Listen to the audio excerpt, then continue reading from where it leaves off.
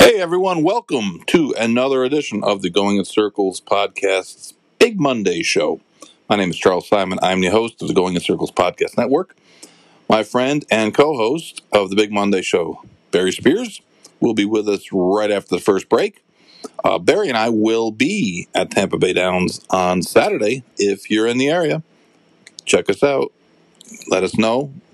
Come say hi. But we'll definitely be over at Tampa Bay Downs on Saturday. Tonight, we're going to talk about what else? Bob Baffert and more lawsuits, as Churchill Downs seems to be holding their ground. New York Times report came out this afternoon about that, which is not entirely unexpected, but we will talk about that.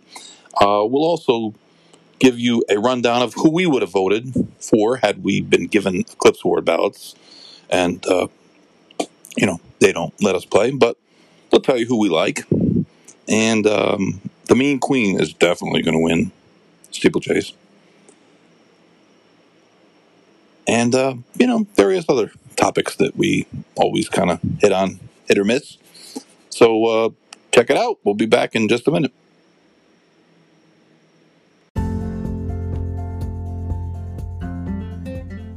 Pleasant Acre Farms is a full-service breeding operation located in Morriston, Florida, just outside of Ocala. If you want to get involved in the breeding business in the Sunshine State, or you're already involved, Pleasant Acre Farms is really the only place you need to know. Joe and Helen Barbazon, who are just great people, do a fantastic job taking care of your mare. They have a solid roster of 13 stallions with a really diverse group of pedigrees. Your mare will find a match at Pleasant Acre Farms.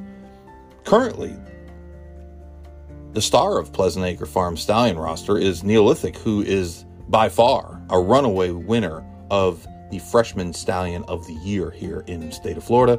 His son, Make It Big, just made it 3 for 3, winning the $400,000 Springboard Mile at Remington Park, earning 10 points towards the Kentucky Derby in the process.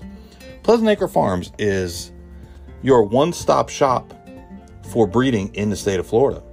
Check them out at www.pleasantacrestallions.com or on Twitter at PAS Stallions. You can also give them a call at 352-528-2885. Pleasant Acre Stallions. Check them out.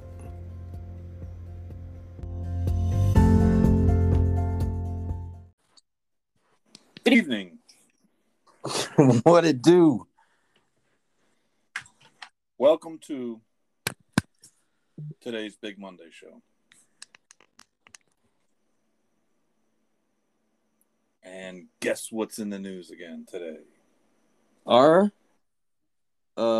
news story that I think we predicted will be a news story pretty much every week until May 7th, right? That's a prediction I wish was wrong, but unfortunately, it looks pretty accurate because Mr. Baffert is back, causing mayhem. Yeah, as usual. Expected mayhem this time, though. Expected, exactly. It's. I was just a little surprised on the timing in that it's so early in the process of, Triple Crown preps and such that I thought they might wait a little longer, but no, I don't think.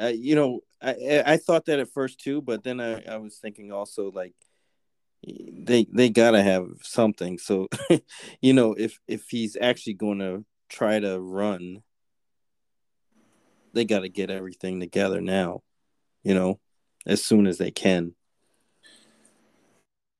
Well, it takes time for these court cases. So, and honestly, they haven't filed anything yet. Joe Drape kind of broke the story that they had apparently been in contact, Baffert's camp, with Churchill Downs about trying to come up with some sort of settlement, which I guess seems to have been met with derision by Mr. Karstanjian, who was pretty adamant on the record saying that Churchill Downs will vigorously defend their stance, and they might believe that they have the upper hand here. And compared to the Naira case, which was a different story, and people have to remember that when you're dealing with a court of law, that a lot of the technicalities that everybody overlooks when we talk about things are big factors, like considering that Churchill Downs is a private company. I mean, it's a publicly traded company, but it's not. Naira is kind of, it's difficult. State, yeah, it's like state run. It's a difficult to describe situation because it's not really run by the state, but the state owns the land, and also controls a number of seats on their board. So it's kind of a quasi-state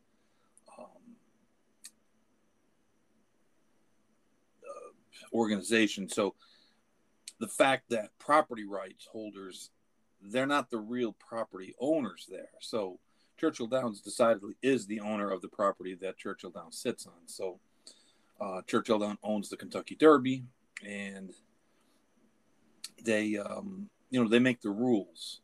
And I am not qualified to comment in a legal sense on this, but I think where they might be kind of hanging their hat is that we can do what we want. well, not only that, but the points, in that you have to earn points for the race. And I think that that might wind up being the key aspect here, in that. Well, even if they say you have to be eligible to earn points, and technically he's not eligible, right? Yeah, well, I guess the point is that they make the rules for their race. And if a court says, well, Baffert can run in the race, but, we can't make Churchill Downs give those horses points, then it's a moot point, right? Right. It's it's a non-win-win. Yeah. So, again, I don't know. Maybe if there's a wonderful legal mind out there that might have some sort of better view of this, hit us up. But this is going to be it's like as the world turns, like it's saga. It's gonna end. And again, this is a big problem that I have with the whole Baffert camp, is that we talk about what's good for racing a lot, and it's weird. It's kind of weird. It really is weird that is a factor all the time. He's good for racing, he's not good for racing, and this is good for racing, that's not good for racing. People don't talk about that with other sports, right? Nobody says, so Tom Brady, he's good for football, or he's bad for football, right? It's not really. I've never heard anyone really bring those kind of terms up. And in racing, everything is somehow codified by, you're good for racing, or you're bad for racing, or you're neutral for racing. And this, on the glass half full side, we are going to get a whole mainstream press for this, right? It'll be in the it'll be out there, a lot of free publicity, but I don't know. In the end, I think that it would be difficult for a lot of people to see Baffert as a sympathetic figure in this whole thing. Yeah, listen, only the sycophants look at him as a sympathetic figure. He is the one whose horses tested positive. The New York Times didn't sneak in. And listen, Joe Drape and I have had our words, and I don't believe that he's always I don't believe he's always as neutral as he tries to pose himself. But he didn't rub any lotions on Baffert's horses when no one was looking, in order to conspire with Churchill to get rid of this guy. He's not innocent here. This is and there's just so many issues, and yeah, none of them are class 1 medications, right? He wasn't giving them the elephant juice, but he came positive in the Kentucky Oaks the year before for the same drug as the Derby. Okay, so this is not just a mistake. Oh, it's a mistake. Oh, it's a mistake. Oh, it's a mistake. Oh, it's a mistake. Misunderstanding. And we're gonna have our lawyers sue everybody and keep pounding on the door and issuing subpoenas until you give us our way. And that's how it seems, and that's unseemly, except for that weird group of people who are dedicated to the conspiracy theory that Bob Baffert is somehow being singled out. Yeah, or quote unquote fairness. But again, yeah, if there was fairness, then this Kentucky Derby saga would have been over months ago. Would have already been determined. Now we're here in January, and we have to refer to Mandaloun as maybe the Kentucky Derby winner of 2021. And the Kentucky Racing Commission, which is really showing out here, still hasn't said anything about anything. Life is good, and Nick's goal will have 3 crops to the on the ground before we figure out who won the Kentucky Derby in 2021. Well, I think myself not really picking sides. I just want to see this thing kind of end and resolve. But I feel like Churchill Downs, in their statement, what they made today, kind of exemplifies what a lot of horse players that I see out there talking about this are feeling. Like, enough is enough. We've had enough of your shit, kind of thing. And as much as CDI is vilified for a lot of things, racing and non-racing alike, it's actually a pretty good thing that they're going to kind of go head up with this. Whether they see it through or not is another story. But for the time being, the way things are now, I think it's a good thing that they're trying to see this through. I mean, it sets a good precedent, I think, for a group like HISA, who has their own myriad of problems starting this whole thing up. But it's very good optically that the track is saying, hey, we're not trying to have this anymore, which is a good thing, I think. Yeah, I agree. I do agree. I mean, listen, Churchill Downs, I have not been shy about pointedly criticizing them in being I mean, the hypocrisy sometimes rings from them when they put out a flowering prose about all the wonderfulness of horse racing, how much they love it, as they're trying to shut down another circuit. But in this circumstance, in this case, that they are standing up, and I think that's something that, like you said, regardless of which side you're on, I think one thing that gets old, and this is not a new subject either, is that using your lawyers, your team of lawyers, as a battering ram to get what you want, to get out of trouble, is unseemly.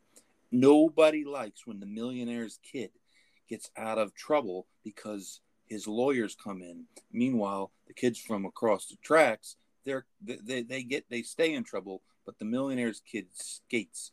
That's what this is like. Yes.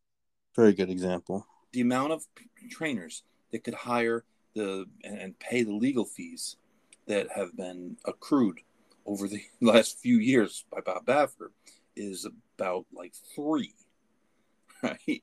Like, not many. He is paying more in legal fees than most trainers earn a year. So this is not some poor sap that got singled out because he claimed the owner of the racetrack's horse, and now we're going to run him out of there. This is a guy that got a positive in the Kentucky Derby, after getting a positive year before in the Kentucky Oaks, after having a myriad of problems in the last few years. And the old, oh, well, what about so-and-so? What about this guy? That's just detracting from the problem, right? You're just distracting everyone with, but what about this? And fairness. What do you mean fairness? There's no fairness in horse racing. Let me just explain this to you, okay? If you are new to the game, be prepared. It isn't fair. The bettors who bet a lot, the whales, the computer guys, they get better rates than the regular people. The big trainers, they get all the stalls they want. No, not only that, they get the races written for them. And they get the racing secretaries to get those races to go. So when you see a 5-horse race and there's a big trainer in the race at 3 to 5, that's not a coincidence. That wouldn't happen for the small trainers. It wouldn't happen for the medium-sized trainers. It only happens for those people. It's just the way it is. Life isn't exactly fair either. But unlike most other sports, there is no attempt to create any competitive balance in this sport. And very, very, very few people, I guess probably like no one, other than Bob Baffert, has taken advantage of this to the extreme he has. He didn't create the rules, right? It's not his fault.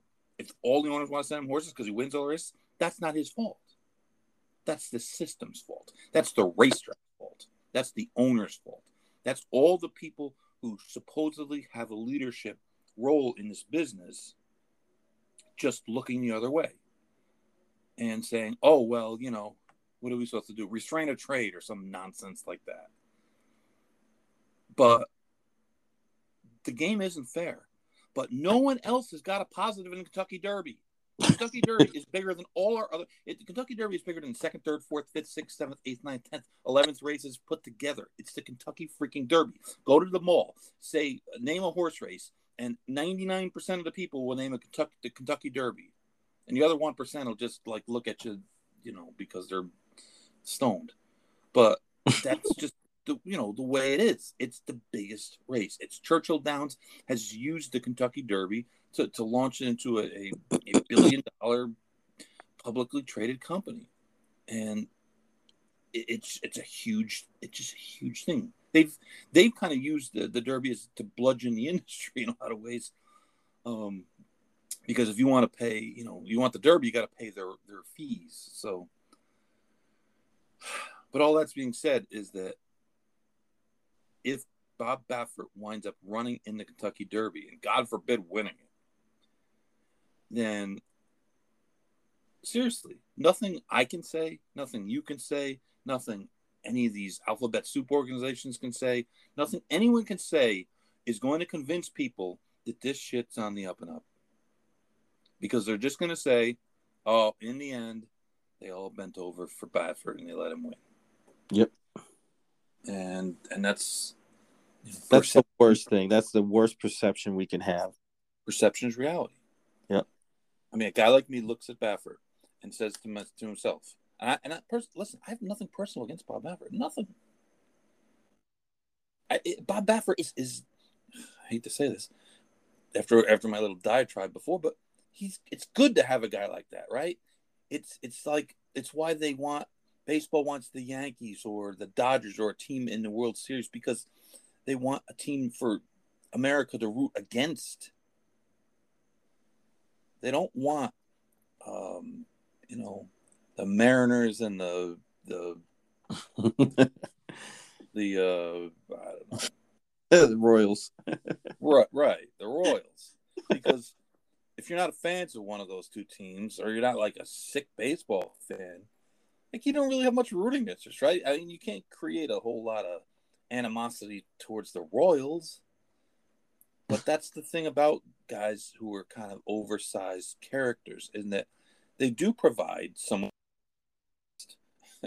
and in a lot of cases, that creates interest, and that's that's something. But he has to take his punishment at some point in some way. If he doesn't take anything ever,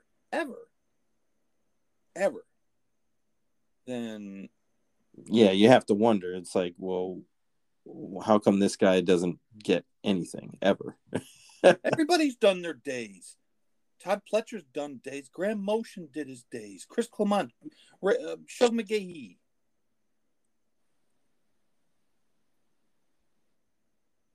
Listen, and I don't even get into the system. The testing system sucks. It sucks. And if HISA has any brains, which they haven't really shown out yet, they would change the system. Just adopting the system that we have, and that's what it seems like they're going to do in a lot of ways, is stupid. But that doesn't mean that when you come back positive, you're not positive. You are. The rule might be stupid, but it's still the rule. And yeah, sometimes you're driving down the highway, and it goes from 5, and you don't even notice. And hey, all of a sudden, bang, you got a speeding ticket. That doesn't mean you're a criminal. It doesn't mean that you're even trying to break the rules. And sometimes that happens. But you got to get a lawyer and pay and fight the ticket or pay it. Right? In the end, all you do, you go in there and you plead it down and bang, and that's over. Ever do that. And that's what gets a lot of people aggravated, because it's like our society wants us to take responsibility. They want us they want to see people knock down a peg, and whatever. That's just how people are. But in this society, that people will allow for redemption. They'll allow someone to make a comeback, right? And to say, hey, listen, I'm gonna, I got myself straight, and I got myself up. I'm gonna pick myself and come back. America loves a comeback story. But this is getting to be it's ridiculous. I mean, look at that farce of a hearing, or whatever you want to call it, for that they had in Arkansas when the same thing happened. Then you got the stuff with the CHRB out in California, where the Justify stuff. Then now there's other things that are coming to light, and it's like, well, what does this guy have on everybody that he just can't get in trouble? I mean, he went to that hearing in Arkansas and was like, yeah, it was just a mistake. And they were like, okay. Right. And it pops up 2 more times after that. and let me be clear. Like, when I say, like, he's got a lot of problems, they do. But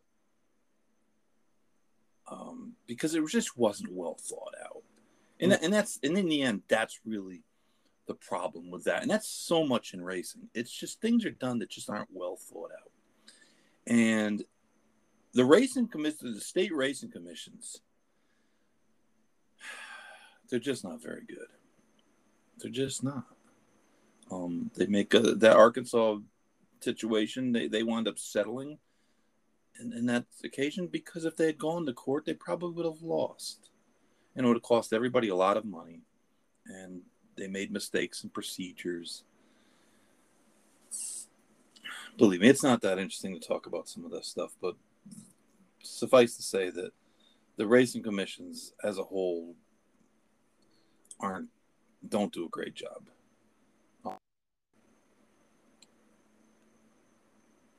I mean, it's pretty obvious, but for a variety of reasons, funding in some ways, oversight in some ways, bureaucracy in a lot of ways. But the HISA issues are going to be. HISA, I was reading through some of the commentary, and because when you put the laws up, you have to put them up for public commentary, and there was a lot of things from the regulation side that I hadn't even kind of considered, like when the HISA rules state that certain things have to be done by the current people and the current regulators, the state regulators, and the employees of those regulators, well, those are state employees. So if you were in, say, the state of Pennsylvania, well, if they wind up doing work for HISA, who pays them? Right. Is it the government or is it the state? Someone was even telling me that it's actually illegal in some places for you to work for both. You literally can't work for a state regulatory body and a federal regulatory body concurrently. There's just so many issues that just weren't. This thing should have been a 5-year rollout. Yeah, I mean, I guess they're hoping that it's going to evolve as time goes on. I mean, it just seems like they want the just something in place to say, hey, we're here doing something. But I'm sure there's, if it's ever going to work, they're going to have to evolve over a period of time, probably 5-6 years. It just seems like it was just put together to get it passed, and then figure it out once you're there. But yeah, that's not always good either. they don't have a real representative group to be able to do that. And it's not that the people aren't smart people, but none of them have any racing experience. And some of the people that they've brought in are not the people you'll want. Those are the people you want to change from. It's just so typical horse racing that the people that you did bring in as industry advisors are people that are screwing everything up, that are part of the problem. It's just mind blowing sometimes. Well, I think it speaks to that whole thing that I always talk about and harp on, where it's like, oh, well, that's what we've always done. So you have these people in these places that are like placeholders, and that's always the person that's going to be doing these type of things, whether or not they're good at their job or whatever it is that they do, doesn't matter. It's because, oh, well, we know that person should go here, almost like a puzzle piece in a way. And it just doesn't make any sense, because that's how you get the group think. That's how you get into these situations where you're always doing the same thing every time. There's no new ideas. There's no fresh ideas. There's no other angles to come at this from. And it's just mind boggling that this sport industry has been allowed to operate in that fashion for so long. And I think that's part of the issues here, is having that, kind of wheel turning type situation is finally catching up with the industry. And it's going to be reflected, at least initially, in HISA until they figure out, well, hey, everybody's kind of tied in together, and this isn't going to work because everybody's going to be looking for favors, looking out for this one because they work with this one under this umbrella, and it's not conducive. Well, I understand that one of the things they wanted to do is try to avoid conflicts of interests, but by the same token, it's hard, which is understandable. But by the same token, when you're looking for people with expertise, it's hard to have them be completely devoid of any ties to a business, right? I mean, it's just not an easy task. But that doesn't also mean that every single person in horse racing can't be trusted to set up laws. I mean, what are we going to do? Put like hidden. It's just weird that they wouldn't want people who are going to have to operate under the rules to help guide them in that. At least give them the hey, you can't do this because this is going to cause this, right? There's always an action or reaction for every action.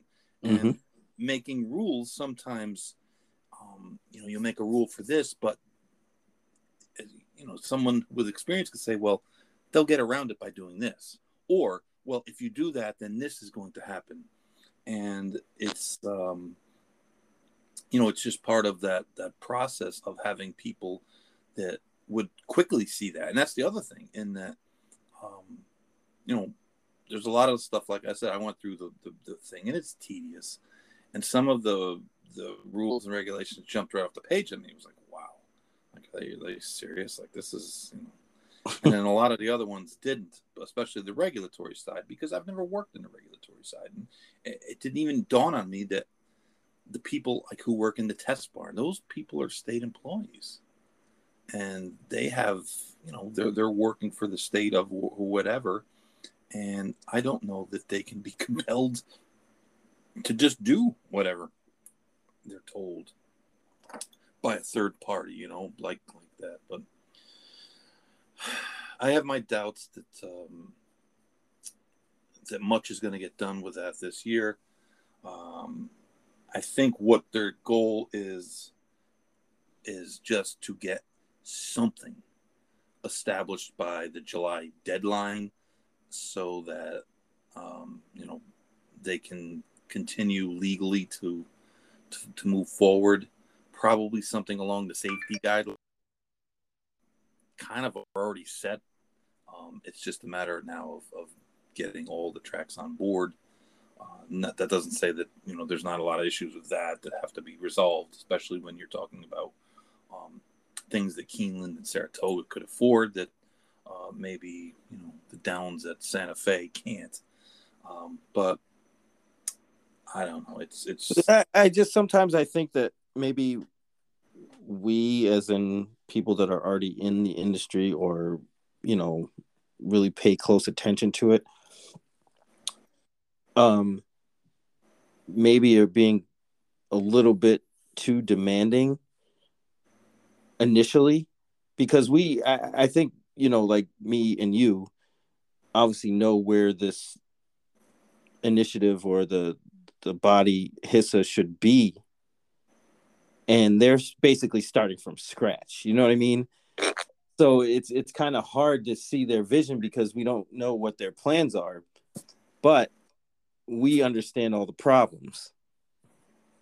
And I guess, that's kind of the learning curve I guess they're going to have to go through, is to. But that's the thing, Barry, is it should have been there already. Like, this should have happened 5 years ago. You're creating rules that are going to be laws. So this up. I mean, this has got to be done right from the beginning, and they've just said nothing, which is really kind of the most agonizing part about this, is they don't say anything. I mean, even the stuff that's been released was done by the USADA, and now that they're kind of not involved, it's just everyone's in the dark, and I just can't help but think that part of that is because they really are, not really sure where they're going. And right, yeah. No, anyway, I'm sure everyone's sick of this shit already. But you'd be surprised. Get a lot of DMs about this. And believe me, a lot of people about this that I can't always be forthcoming about everything that I'm told, but the common theme is that nobody really has any idea what the hell's going on right now. Yeah, it seems nuts, but it does. But it, I don't know. The Dolphins fired their coach after he had 2 winning seasons. And they hadn't had 2 winning seasons in the last 11 years. And a 7-game winning streak this year. Yeah, 7 out of the last 8. Beat the Patriots twice. Beat Baltimore. No. It's Giants guy still has a job though. Clown. It's a clown show sometimes. Like sometimes we kind of long to have rules and be kind of like pro sports, but they're not impervious to nonsense, terrible moves either. Yeah. I was kind of having, relatively fun tonight. And, I always do something fun, man. I mean, we can flip the switch. No, I was thinking that are are non-official because we're not fancy voters like all these people. But that would lead into more controversy with my pick. Because one of them would be, of course, Medina Spirit would be my number one pick. 3-year-old male. Oh, listen, that's your choice. It isn't as though Essential Quality had such an outstanding year that he's a shoe-in. Of course, my Spirit is if he didn't win the, it's really make a case for him. But as now, it's such a horse racing thing, right? It is.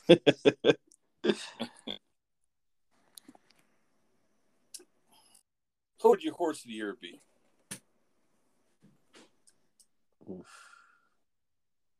It's got to be Nick Sko, man. Yeah, that's where I'd go. It's Nick Sko.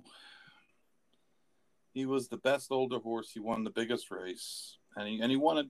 He won a bunch of them. It wasn't like he was winning these races because he got a soft lead, or he won the race decisive all year. He won the Pegasus, and he sidetracked over. But still didn't run bad this summer. Yeah, he galloped in the Whitney. Yeah, I mean, he took his show everywhere. I mean, he danced a lot of dances, enough. I mean, there was nobody better than him, to be honest. I didn't think so. I think that there's also a lack of a runner-up. Could you vote?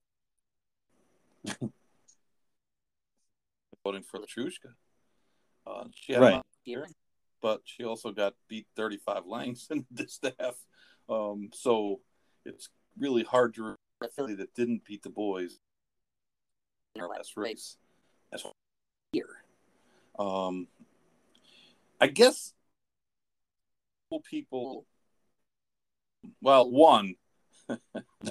I've seen one person that didn't Cornish's 2-year-old male. That's Andrew Champagne, who just he just didn't use Baffert on the didn't card. do it. He just didn't go there. No, he did not go there, and he voted for Jack Christopher, which was I guess if I was going to go with a protest eclipse, I probably would have horse who won the two at Del Mar. The horse only Modern Games. Yeah, I would probably put Modern Games just as my kind of like, don't forget how badly this got. But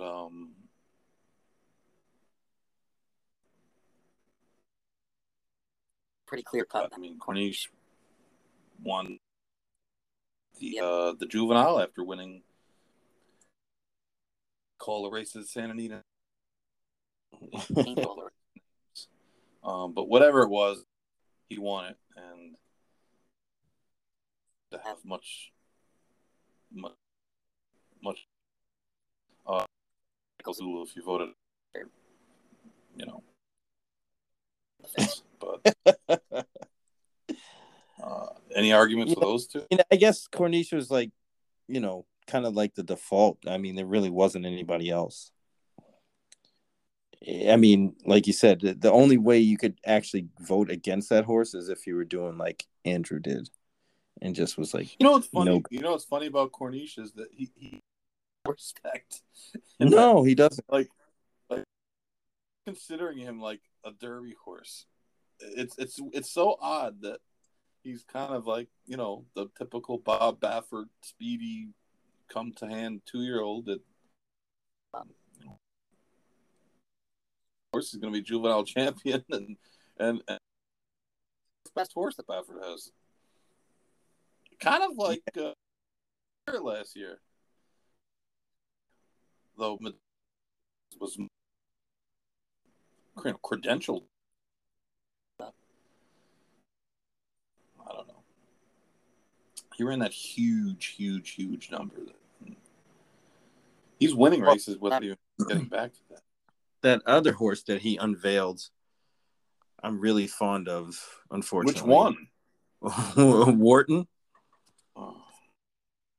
Horse looks like a monster, my guy. Like the 19 hands tall horse? Yeah, the giant one. Yeah. The horse looks like a monster. To the barn this week. I saw that. But he's really up against it.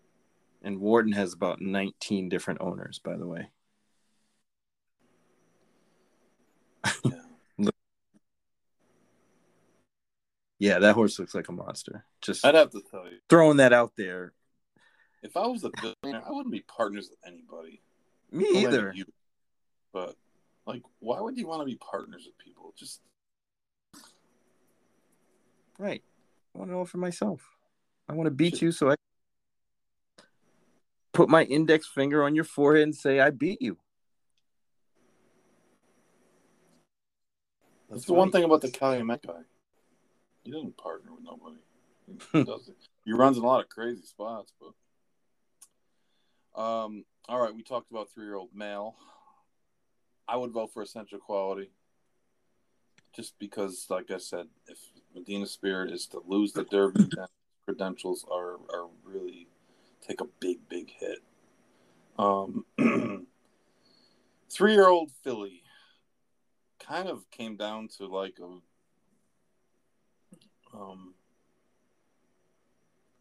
a war of attrition, right? I mean, Mouth that looked like she was going to be a runaway winner until she started losing. Though, taking into consideration her season is probably the best. I mean,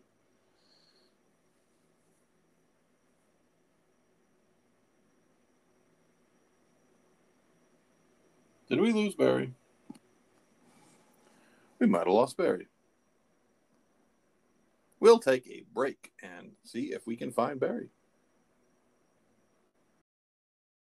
Hey guys, I wanted to talk to you quickly about some of the changes coming to the Going in Circles Digest, which is our sort of weekly newsletter that we've put out that covers a wide variety of topics.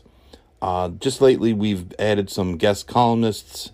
Sid Fernando wrote a great piece for us a couple weeks back, and Julian Brown has really helped us out with some excellent handicapping articles, and we're going to expand on the handicapping, especially with Julian's writing, Julian used to write for American Turf Monthly, but it's something that we think people seem to be interested in, and certainly any timely topic is something that's going to be covered, and we're going to do a lot of our weekly previews, especially for the big days and the Triple Crown races.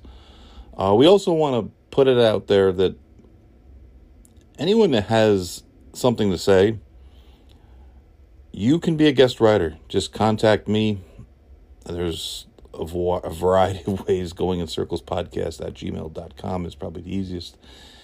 And we'll put you out there. And we're not exactly at the distribution point of the New York Times or anything, but we do get a lot of click-ons. And if you have something to say, well, we'll help you say it.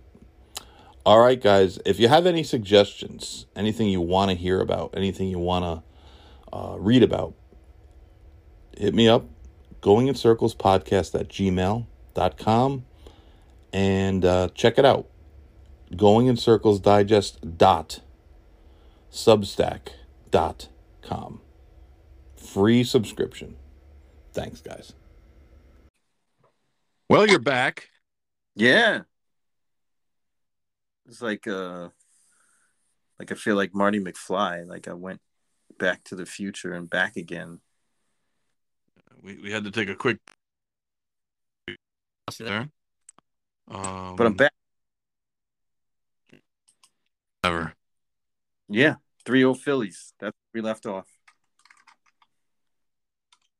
Kind of saying that Mouth that looked like she was gonna dominate the division. She won the Alabama. All of a sudden she did. I guess she kind of had the best overall. She did run well in the distaff, and who had a better season.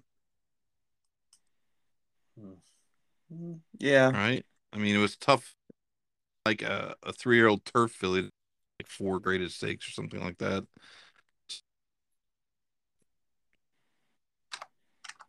Yeah, I could buy that. I mean, it's another one like Corniche where, really, who else could there have been?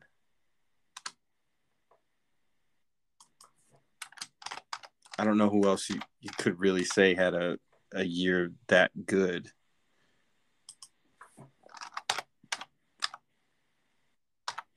Yeah. It was and it looked in the season. It looked like it was going to be a for 3-year-old dirt at least, and it just never happened. I mean, yeah, because like Clairiere could have been, but she kept running behind other. Right. I mean, you could make a case for Santa Barbara, maybe. I Yeah, mean, stakes, but she didn't really have a huge seed. right. Mouthat's body of work was better, slightly. All right. Male sprinter. It's got to be Jackie's Warrior. Although I could make the case Golden Pal was probably second, but Jackie's Warrior is a beast. Wow. No, that's what I mean. Golden Pal raced what 3 times, 4 times, 3. Then he ran the Yeah, switch here didn't run a step. right.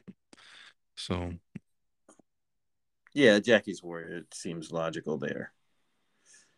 there. Um, Billy sprinter.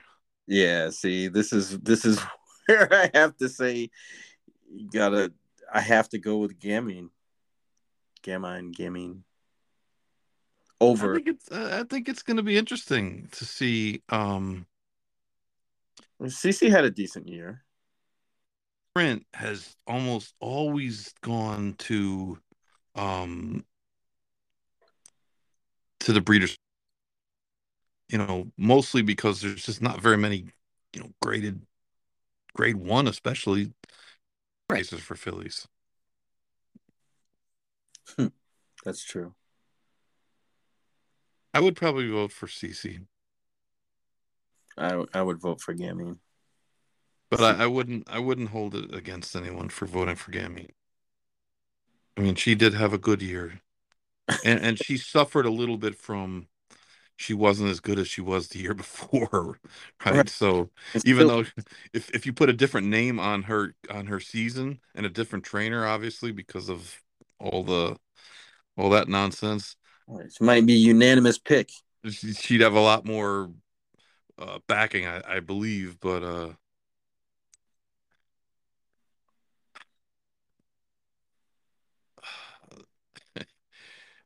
I hate to say this, but this was really a crappy year, man. Yeah, when you look at it, like if you look at the awards and you're like, wow, man, I that mean, vote somebody's gonna vote for like for instance in the older male dirt division, like we were talking about Nick Go as horse of the year, and obviously that should correlate to an older dirt male Yeah, well, award. But then you see the horses that you had to choose from, like Maxfield. Really?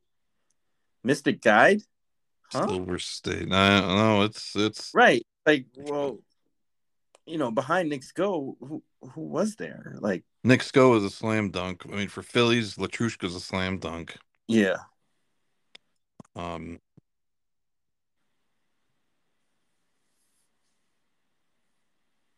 Now, to me, the female turf horse, that's another tough one because they were all I am so. going to, I if would I would have said personally, I would have went with Love's Only You.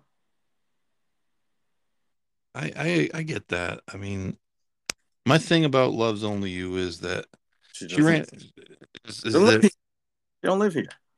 well, not that is that I thought Warlike Goddess had a really good year.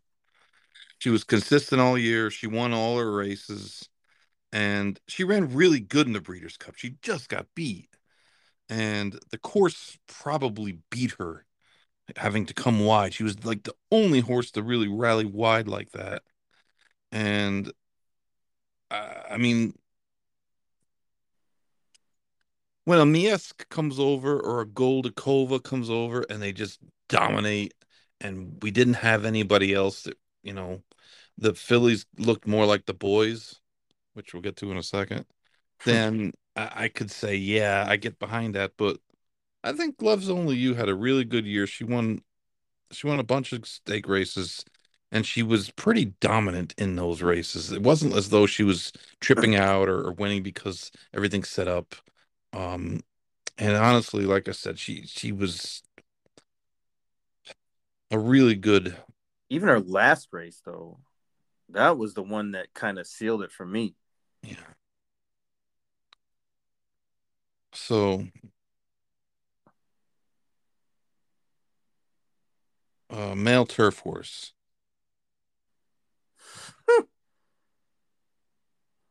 They should just eliminate that category this year. I mean, right, Give it the channel maker. yeah. What the hell, Channel Cat. Give it to him. boy? It's It was awful. Like, I mean, domestic spending was okay, until he wasn't. right? And and then you can't vote for any California turf horses. That's out of the question because they weren't good. Nope. So who's that? Who's that leave? Well, you got two Breeders' Cup winners I was from gonna say you overseas. beer. You beer Space Blues. Flip a coin. I'd go with probably Space Blues, but Jesus, yeah, they need to get rid of that one this year. Abstain. Steeplechase horse, the Mean Queen. Come on, that's all. Yeah, Um, I hate the human categories. I what really do. owner I breed? just like the owner and the breeder. Like, I need some guidance. What is this supposed to be? If we're just gonna give it to massive outfits every year, then what's the point? I mean, Right. it's like college football, right? Where no matter who you are, no matter how good of a season you've had, Alabama's still gonna win it. You know, Well, yeah, that's how it is with like Godolphin. I mean, I mean, Godolphin had a great year, but don't they always? Aren't they right? supposed to? Exactly. Aren't they supposed to with all the resources? Right. So that's like I don't know. I just don't know how to. I don't really know how to rate those categories because What's I'm the not sure what the make Eclipse them, Award is supposed to be for them, what makes them better this year than last year, or better than? especially breeder.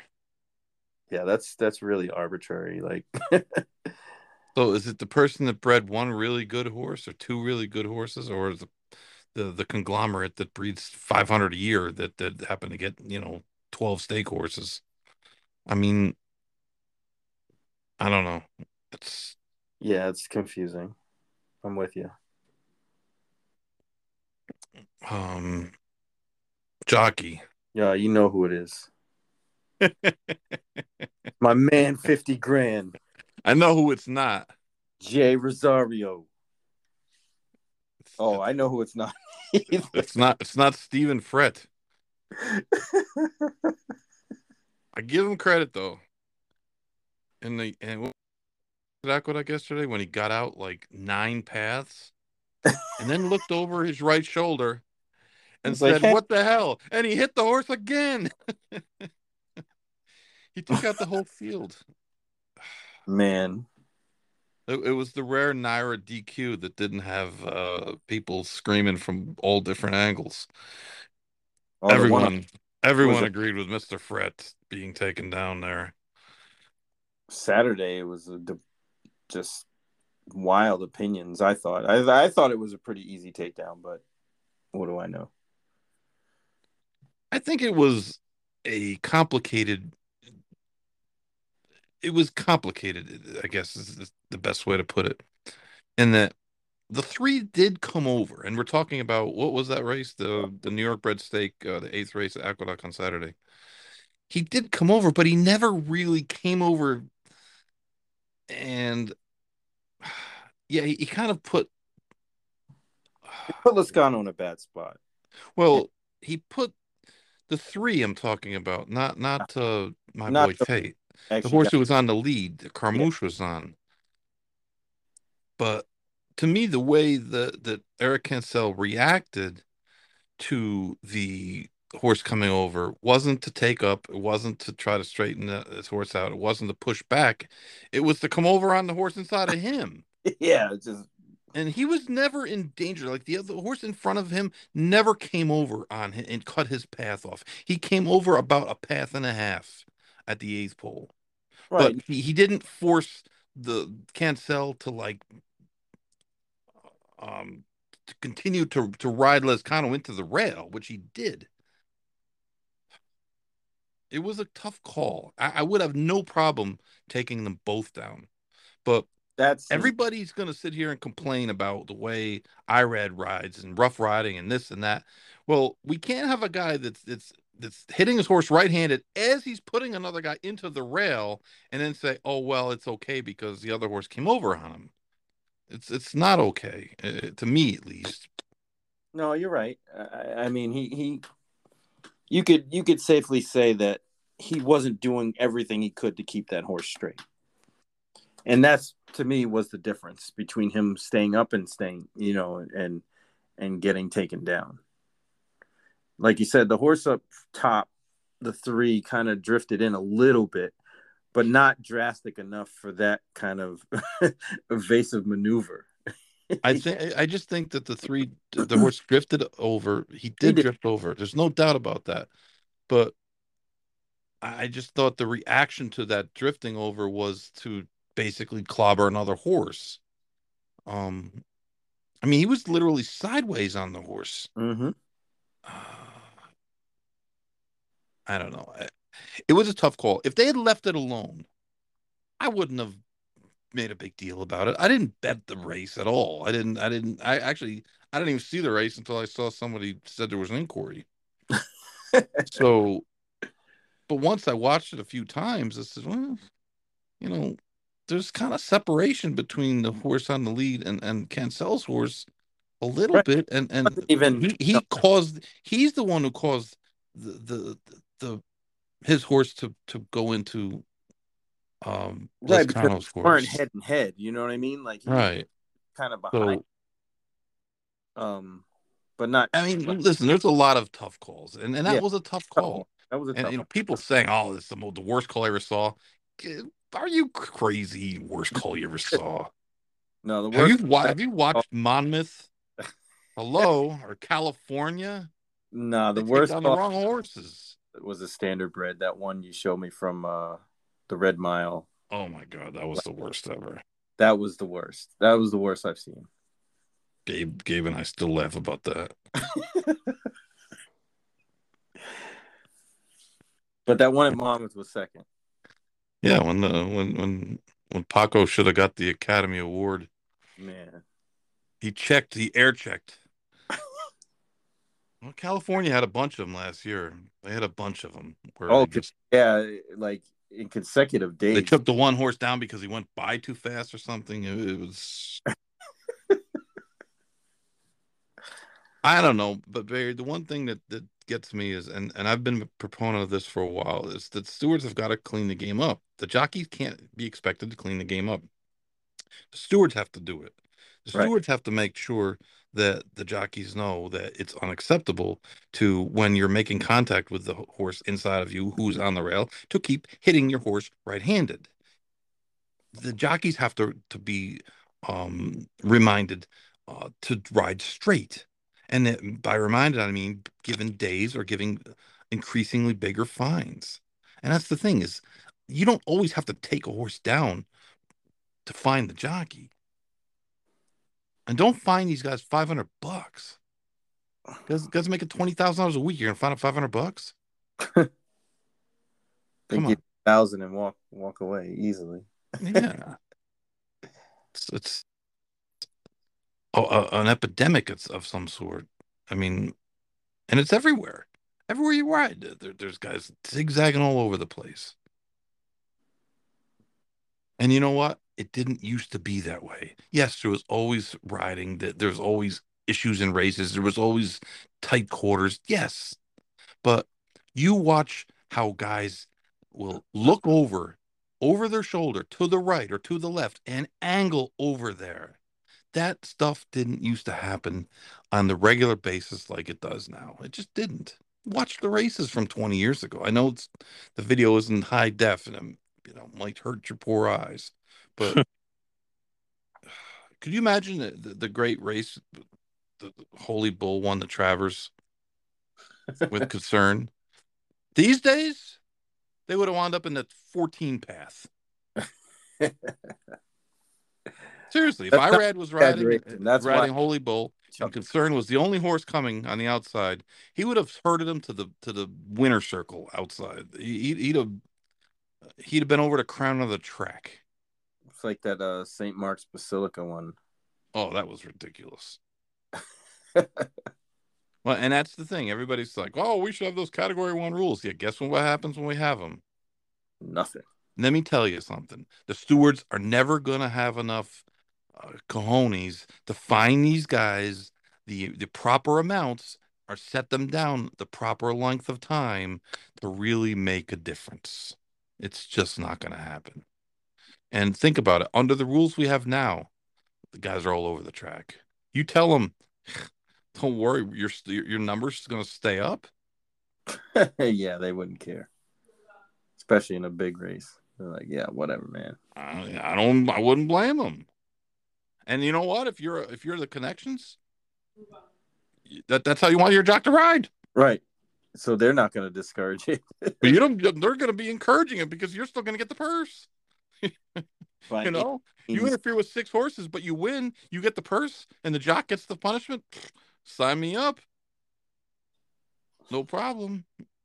But when that happens, be prepared for, people jumping over the fence and setting the tote board on fire when a horse takes out 3 horses and gets left up. It's not an easy thing to do. I mean, let's talk about HISA. We talk, right? That is something that should have been involved in, and it's not. Is is I don't know how race riding, how the whip use, they can make a rule for whips, but they can't make rules for riding. steering, yeah. Yeah, that to me is a little baffling. Just another case of people who really don't get it, calling the shots there. But that is a safety issue. I mean, that is the one of the most obvious safety issues that exists. I mean, what What? more could be what could be a bigger safety issue than a guy using his horse as an 1,100 pound battering ram, right? I mean, it's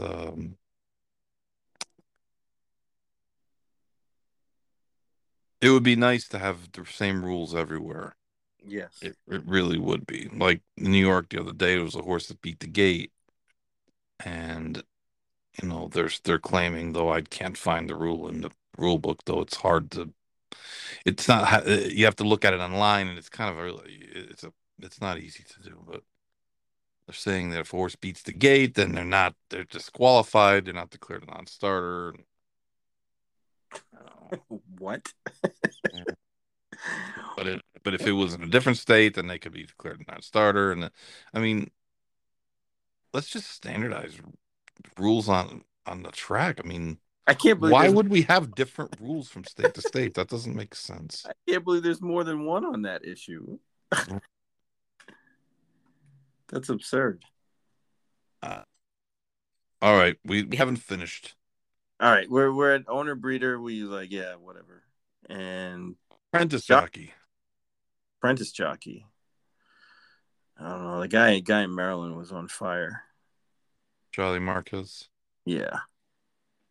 Jessica Pfeiffer. Yes. Okay. Showed more versatility. If I had an actual vote, I would have actually paid attention and I would have actually done more research. But because I don't really play Maryland, I don't really play California. I don't know who John Geraldo is or where he rides. I'm sorry to, but he's Mid-Atlantic also. Like, yeah, I don't have an opinion. But if I had an official vote, then I would have got an opinion. I would have watched and I would have done the research, which is always kind of a cop out when people say, "Oh, well, I'm going to abstain because I don't know enough about it." Well, it's horse racing, okay? It's not that hard to look it up. Look up the numbers. That's what the game is built upon, right? Just look at it. Talk to people. It takes 5 minutes. But I don't have a vote, so I don't know. I'd give it to Jessica Pfeiffer because I like the name Jessica. Okay. Trainer. Yeah, I'm pretty sure this was a slam dunk for Brad Cox. I'd vote for Appleby. I don't care. Well, I mean, he got a good case. Got a good case. I can't say that. The only time the guy lost is when he beat him. His other horse beat him. He did it on the East Coast. He did it in the West Coast. He went to Canada with Bill Walton Street. It was his third string. Yeah, he kicked their ass in the 2-year races. I mean, he did it all. You ain't lying. He earned as much money as John Sadler did in like 15 starts. I was gonna say in like a quarter of the races. I mean, quarter.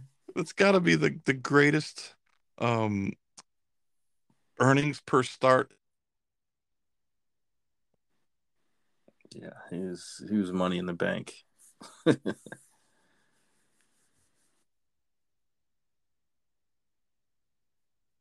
Well, I guess I guess somebody could make a case for Asmussen also breaking the record. Yeah, I could see somebody just saying, "Hey, you should get it." So it's not. I guess I'll take that back. It's not a slam dunk, but I would have voted for Brad Cox.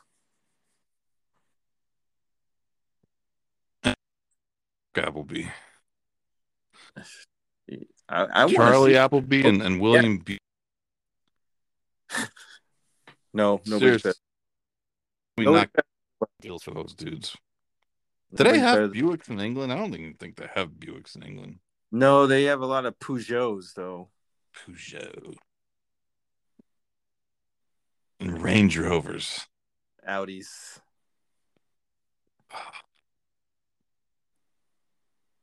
Mercedes, of course. Of course. What would be a on Saturday? Can't wait, man.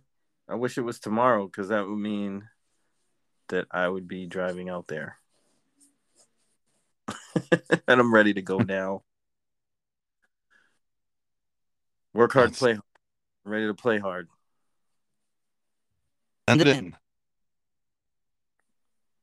it's more of a social affair, though. I think it's going to be more of a social affair on Saturday. But still, I like that kind of social affair where I can still hit a few races without being crazy, unless I stay up late, like on Thursday, handicapping my face off for Saturday.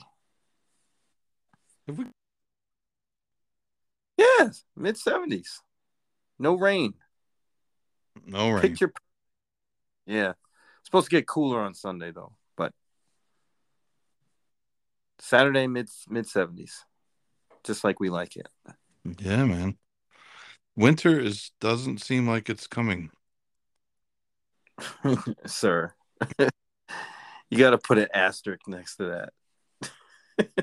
Well, here. I mean, sorry. It gets down, I'd say 60-ish for like the last 2 weeks of the year, and then it's back up to 70, 75. We had like 3 days where it was not. Yeah, it was or 80s. It was 82 today. Right, that's perfect. Can't get better. 10-day forecast in Hallandale. Rain for Wednesday and Thursday. So guess what? More Tapeta. Temperature. I see for the high temperature the next 10 days is next at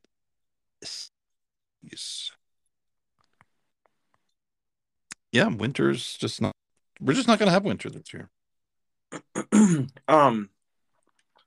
That gets us to almost the 25th of January in South Florida without a really chilly day. It just there hasn't been it. Global. Yeah, that's in the background. That's the elephant in the room. But I was thinking that, they're going to shut down the turf course until Pegasus Day. They really should, to be honest. Well, they haven't been on it very much. No, they really should just scrap it until there's rain 3 days. I'm guessing Wednesday, because if it rains like in the move. The weekend. The weekend's full. Maybe they'll get the outdoor scoreboard up. Have we figured out who's running in the Pegasus outside of Nick's Go and Life is Good? Because they had like 4 Todd Pletcher horses were invited, and he doesn't seem to have any interest in running any of the other ones. Yeah, so he knows what he has. Clearly, Mandaloon and Midnight Bourbon won't be showing up. Since they're supposed to run next weekend at Fairgrounds. I'd like to see Concert Tour show up, but I don't know if that's in the cards. Especially, do you think they'll have a 50 card that day?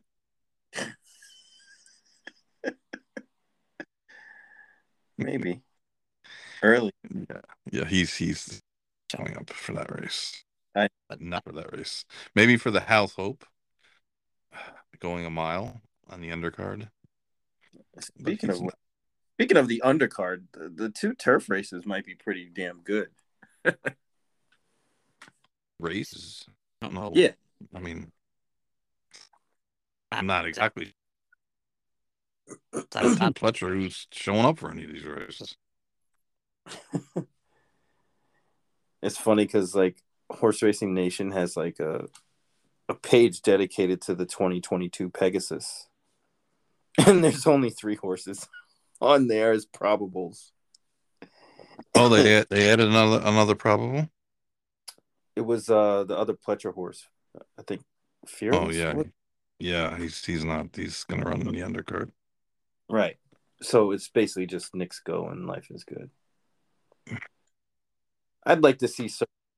Would you be really enthused with those 2 horses if you had a really good horse? Not that there's that many really good horses. Depending on my horse's run style, yeah. Like I think a horse like Sir Winston. Sir Winston's going to be in there. Right. At least that. I mean, what's the payday on that? On a $3 million race? Third. Third. Excuse me. Gesundheit. 300K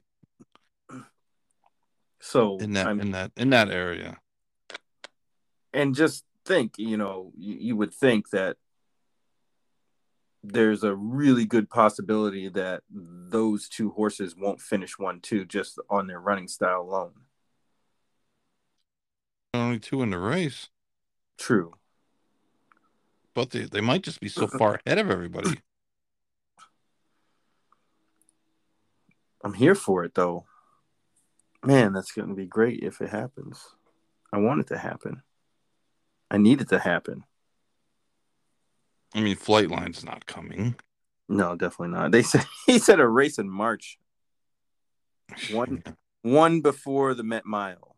One race before the Met Mile is in March. 8 rings. Isn't that Baffert's horse? 8 rings. Yes.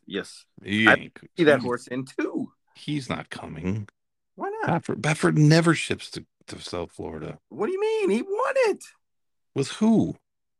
Mucho Gusto. He that was an audible too. He was like, "Hey, just go there and win." Mucho Gusto had a chance to win it. I mean, 8 rings couldn't win it. If I was riding Life is Good and you were riding Knicks Go, Sir, disrespectful. Express Train, would you ship him across country to get a spanking?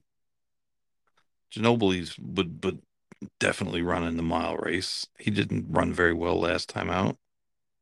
Midnight Bourbon's not coming. I mean, there's like literally nobody left, man.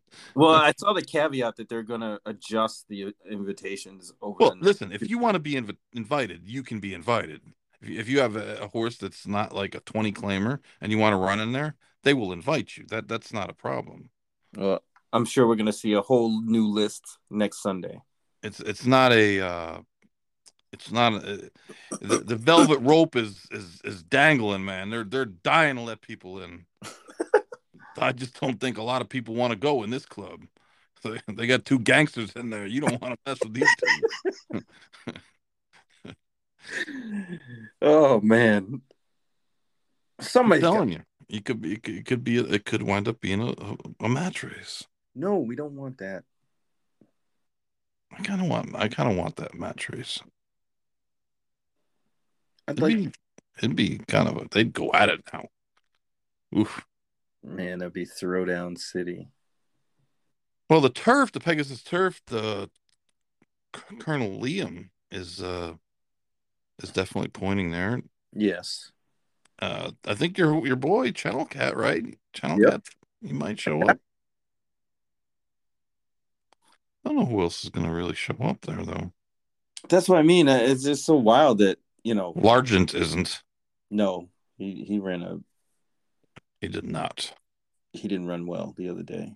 No, he did not. He did not. They said it was a prep for the Pegasus, but I don't think it was a prep for the Pegasus. I think that was yes. That was it. I don't think that there was any intention of Mr. Pletcher running that horse back, and unless the horse won by 12 or something. But maybe never surprised. I'm down kind with of trying to follow the footsteps of Colonel Liam in the Tropical Park Derby to the Pegasus. I'm sure Maker will have a couple in there, right? He always does. It's just amazing how Colonel Liam just like tailed off after that last year. He just didn't. Oh, after the race on Derby Day where he dead heated. Yeah. And that was kind of it for him. He really didn't do much at all after that. Doswell, he'll probably be in there, right? Channel Cat.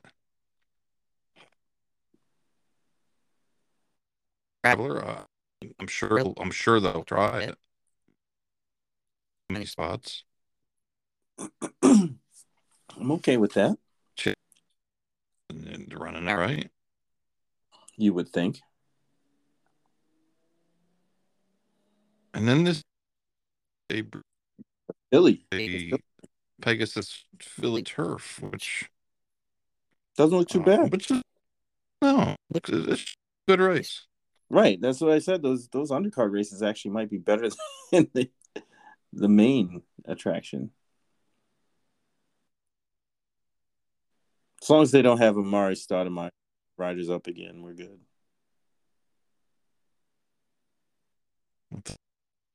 For somebody.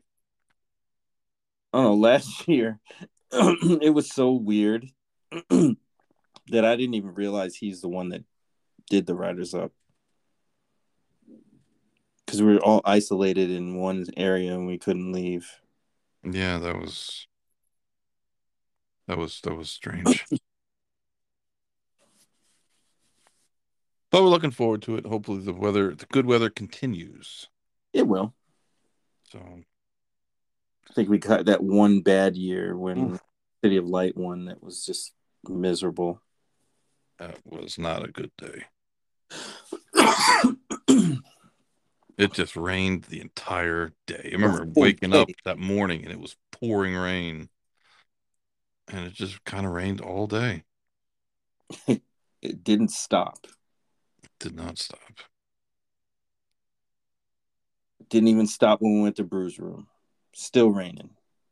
That's right. It was raining down hot fudge brownie, sundaes in that place. raining brownie Sundays. A perfectly good brownie sundae ruined. Freaking Rodney. So, so that's about it for this week.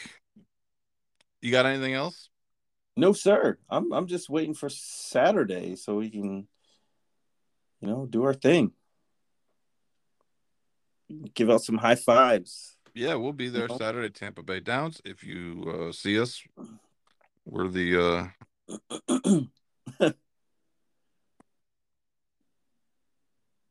we're Barry and Chuck. Yeah, Chuck will be the one signing all the autographs. Yeah, Tampa. We'll be about the third youngest people there. Definitely the two tallest. That's true. Yeah. So My man Eddie C, tallest guy in the game. Eddie C, he's gonna be there. He'll be over at the driving range, trying to hustle some old timers with trick shots. It should be. They have some decent races, right? There's a pair $125,000 stake races. One for Phillies, one for Colts. The Gasparilla and something else. I forget the other name. It's a Skyway preview day, I think they call it. Didn't know it was a thing, but should be fun. I'm just happy there's not going to be raining. Well, that's a good thing. Though it is Florida, and you never know. Don't do that.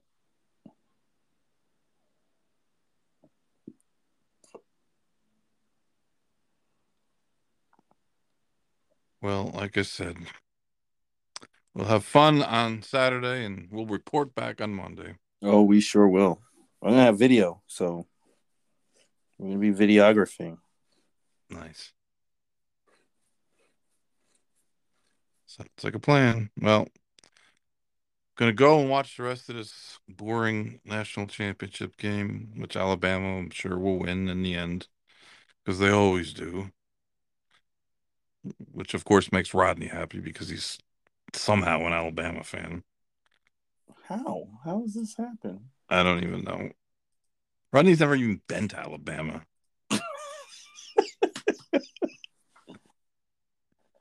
Guy grew up in Saratoga, lives in LA, and he's somehow an Alabama fan. But he always was. So I never forget. We had seats. Kenny No gave us seats to the Orange Bowl one year, the year Michigan played Alabama, and Sean Alexander was the big star for Alabama. I And remember that. they had a backup quarterback named Tom Brady was playing for Michigan, and the game wound up being a great game. Went to overtime, and Alabama won it. And you know who was blowing up the phone?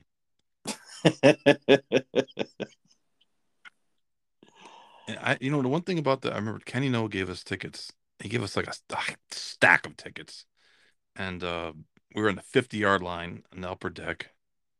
They were good seats, and there wasn't that many people there. I mean, the place there was probably, I don't know, 40,000 people in a Actually, a Bama 65, show 70,000 people stadium. Yeah, I'll never forget that. It was a great game too. I mean, it went back and forth the whole game. And like I said, we didn't know Tom Brady was. Sean Alexander, he was the star He was player. the guy. Yeah. But yep. Now those same tickets probably be $500 a pop. Mm, Easily. yes, sir. But that's the Knicks won already, so I'm still kind of stunned that the Dolphins fired the best head coach they've had in 20 years. Yeah, that's no bueno. He'll get hired up right. He'll get hired by someone right away, The Bears. and we'll bring in some jerk because this guy Stephen Ross is a jerk. He's a jerk, man. The guy bought the team, and his big play was, oh, I sold minority shares to Serena Williams and Mark Anthony and J Lo. Like, I don't care. Sign a freaking linebacker, jerk. Can he just take it back and be like, "Nah, we're just kidding." Oh, and then he was gonna. Oh, the celebrities are gonna have a celebrity thing. I felt like, I felt like doing. I felt like doing a Ray Lewis on the guy, not shoot him, but like go over there and like put my shoulder right into his chest and crush him to the ground. Nobody cares about that stuff. Oh, we have the tennis tournament now. We stole Key Biscayne, and now it's in a parking lot. Who cares?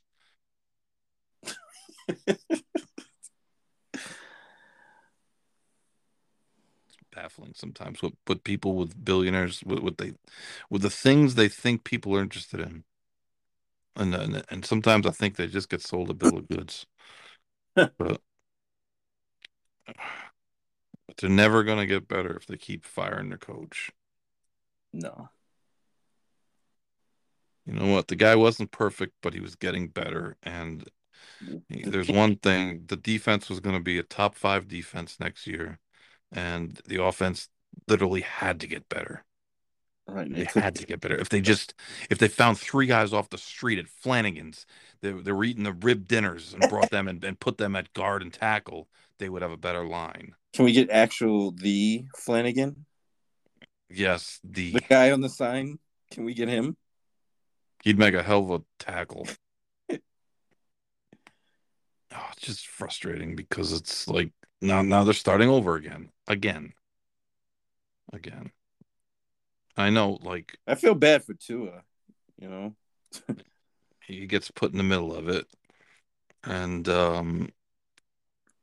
you have over the last 3 years, or excuse me, the last 2 years, they have the ninth best record in football, and they fired him. This is a team that had no winning seasons for a decade before this guy came, but yeah.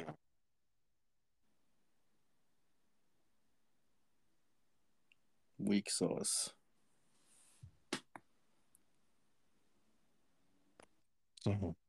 So what are you gonna do? At least I have something to complain about next week when they hire some jerk. Convinced they're hiring a jerk, huh? I'm convinced they're gonna hire a jerk. They better not hire Jim Harbaugh. Oh man, that would be the worst.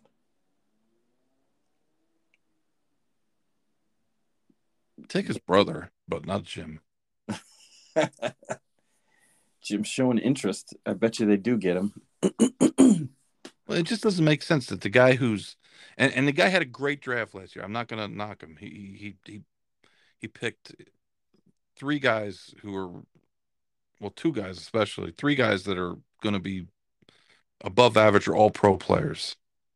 But that doesn't make up for the last 5 years of missing. Like 2 years ago, they missed. I mean, they drafted Austin Jackson in the first round at 18. He's not even a decent guard, I was let gonna. alone tackle.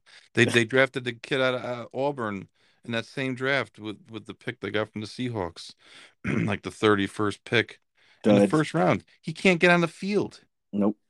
He's a special teams guy. You can't have 3 first-round draft picks and come away with two Nothing. guys that are busts. You know, but he picked Charles Harris over T.J. Watt. Mm. Even Charles Harris's mom wouldn't pick him over T.J. Watt. She told me. Oh, I'm sorry, I had to beat you in fantasy basketball this week. I don't even want to talk about it. I had the player of the month in both the Western and Eastern Conference. Yeah, that was insane. Not to mention my guys were all COVID ridden. I got Embiid and Donovan Mitchell. My guys were on COVID leave. Joe Harris and his weak ass ankle are still out. Still? Still. No Uh, Joe Harris. my guys are on the COVID list, off it, back on it.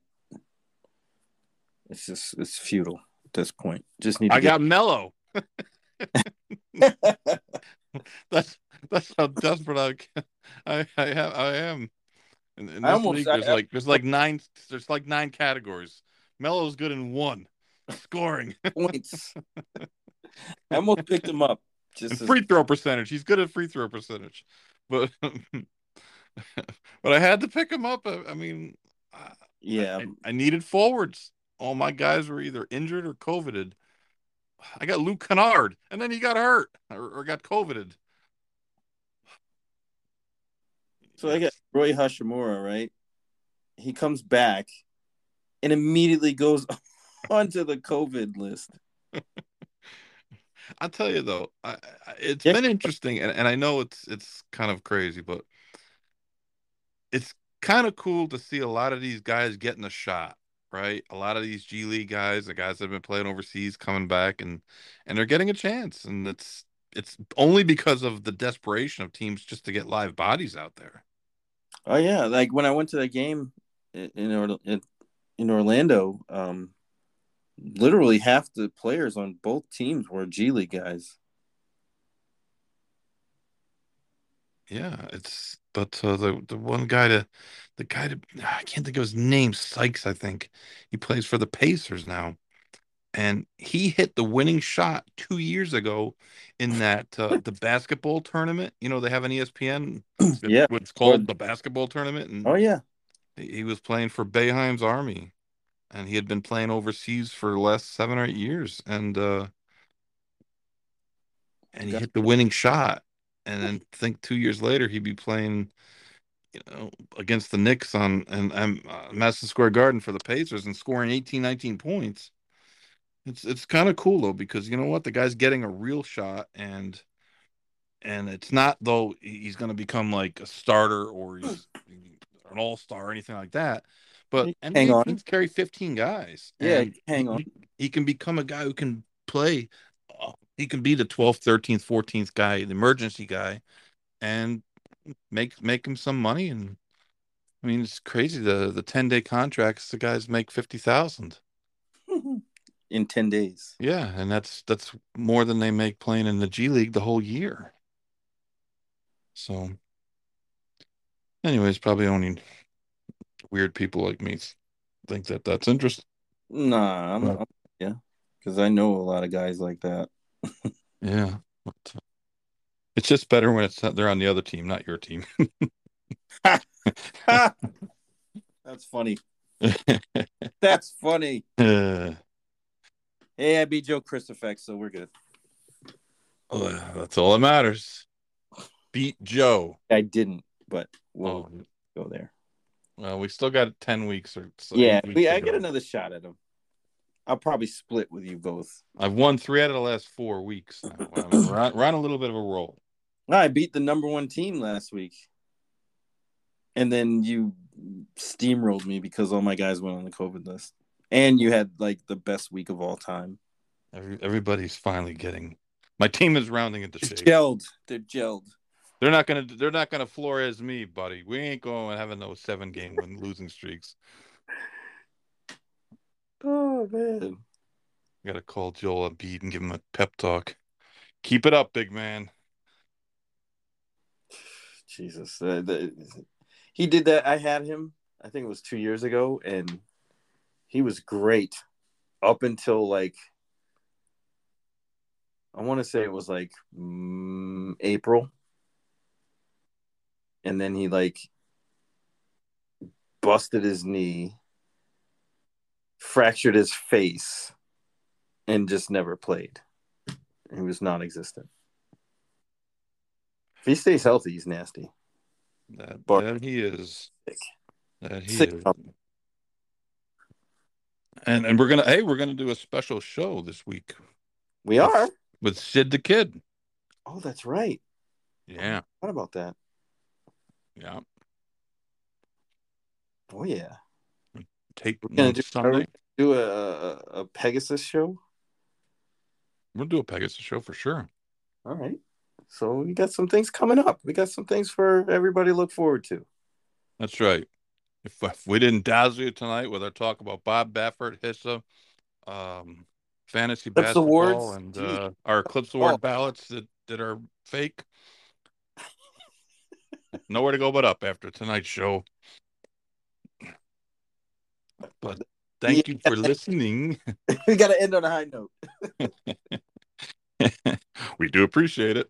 And if you're at Tampa, please make Yeah. sure you send a message or just look for the guys, the two tall guys. One's bald and the other's got a bandana. Oh yeah, bandana's in effect, man. What color are Make you gonna wear? out a new style for Saturday. New style bandana. Oh man, might see some new stuff. Sounds like a plan, my man. All All right, right. Well, thank you, everyone. Seriously, thank you for listening. And you ever want to reach us, Going in Circles podcast at Gmail, or hit us up on Twitter or Facebook or just about anywhere else. literally anywhere else. All right. We'll see you later.